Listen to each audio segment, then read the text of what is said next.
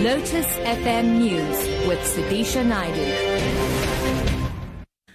It's 7 o'clock. Good morning. The African National Congress is considering new election strategies for next year's local government elections as it expects a fierce contest with opposition parties gunning for 4 metros.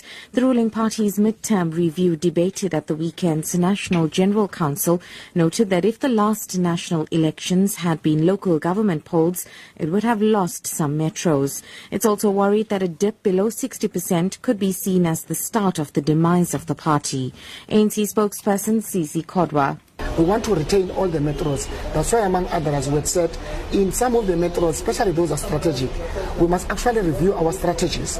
We must announce our mayoral candidate in those metros ahead of time so that they are part of the campaign, they can aid the campaign, which is a new element in terms of our campaign as well, where we were only introducing our mayoral candidate after elections.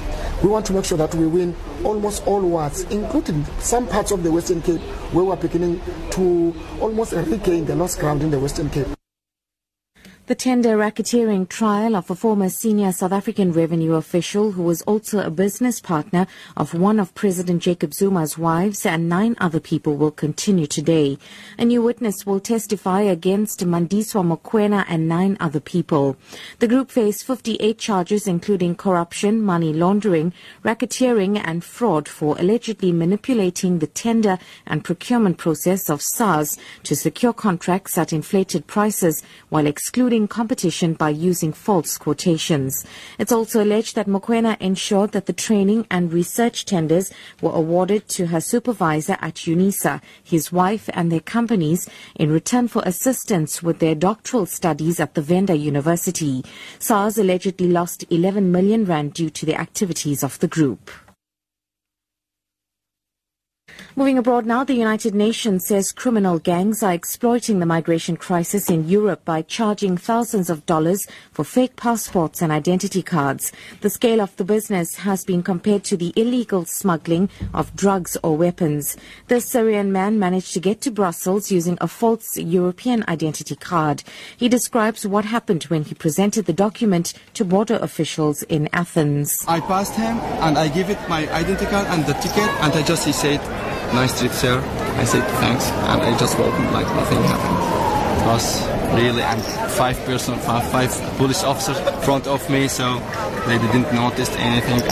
I just go and take my place in the airplane.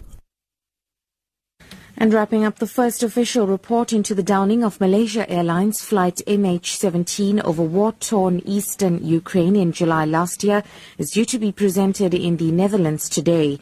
The Dutch Safety Board is likely to confirm that a missile brought down the flight. However, it's not expected to say who fired it. The BBC's Tom Burridge reports. After long delays, partly due to the conflict here in eastern Ukraine, the Dutch Safety Board will finally publish a detailed report on one of the worst ever civil aviation disasters. The report will look at what caused the plane to disintegrate in mid-air and will consider the issue of civilian passenger planes travelling over conflict zones. It will also look at whether the victims would have been conscious in the final moments and why some relatives waited 4 days before receiving confirmation that their loved ones were on the flight.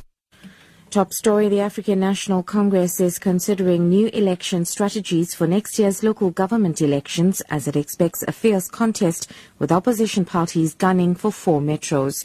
For Lotus FM News, I'm SUDISHA Naidu. I'll be back at 7:30.